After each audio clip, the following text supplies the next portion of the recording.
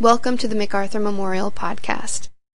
Located in Norfolk, Virginia, the MacArthur Memorial is a museum and research center dedicated to the life and legacy of General of the Army Douglas MacArthur. The memorial is also dedicated to preserving and presenting the story of the millions of men and women who served with General MacArthur. Each month, the staff of the memorial will use this podcast to explore topics relating to General MacArthur and his times. The 26th of January marks the birthday of General Douglas MacArthur. It is also Australia Day. On January 26, 2017, the MacArthur Memorial partnered with Air Vice Marshal Alan Clements, head of the Australian Defence Services in Washington, D.C., to mark each of these significant occasions. As part of the program, MacArthur Memorial Archivist James Zobel gave a very short address on the ties between General MacArthur and Australia.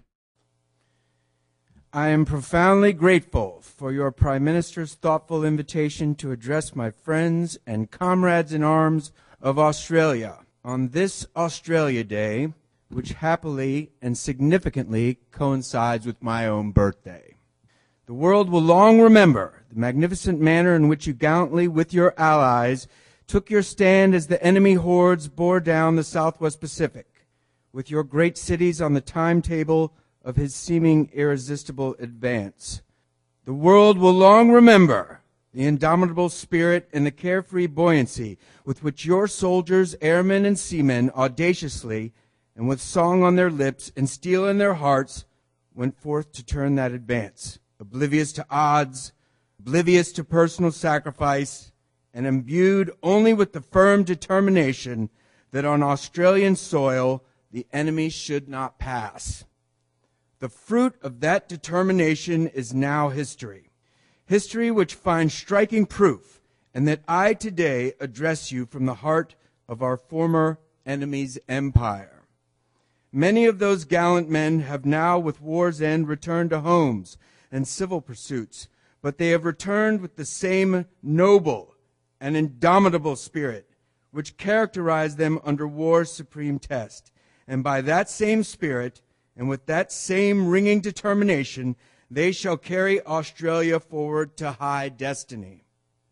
It is a cause for deep satisfaction for me to look forward to the day not long hence when Australian forces will land on Japanese soil to renew the bonds of comradeship in the responsibility of joint occupation, bonds which firmly united our two peoples during the campaigns which made the occupation possible.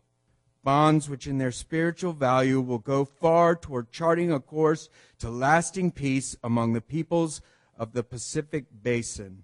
I salute Australia and Australia's sons and daughters with the affection which alone springs from those grave responsibilities and trials we have in the past shared in common cause. Those are the words of Douglas MacArthur, broadcast through Australia about 71 years ago today. And from them, you can really see how MacArthur felt about Australia and Australians. And that's why it is such an honor for us to have you here on the 229th anniversary of Arthur Phillip's raising of the Union Jack in Sydney and Douglas MacArthur's 137th birthday.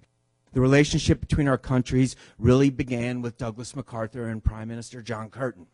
When Douglas MacArthur arrived in Australia after escaping the doomed Philippines in March of 1942, Curtin knew that with MacArthur he had the U.S.'s backing, and he knew that Australia was going to survive. MacArthur, on the flip side of the coin, felt the same thing. He knew that as long as he had Curtin's backing, his position was strong, and he had a strong base to attack with the Japanese.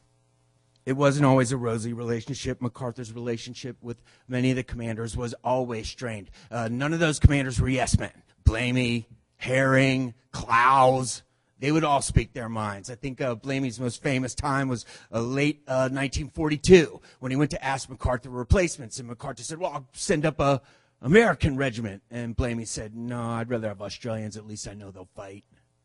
MacArthur had to swallow hard on that one, but that was the truth. Australia was able to move in those early days when the Japanese were coming and the Americans weren't ready yet. American and Australian soldiers, they could get in some intense brawls in the streets.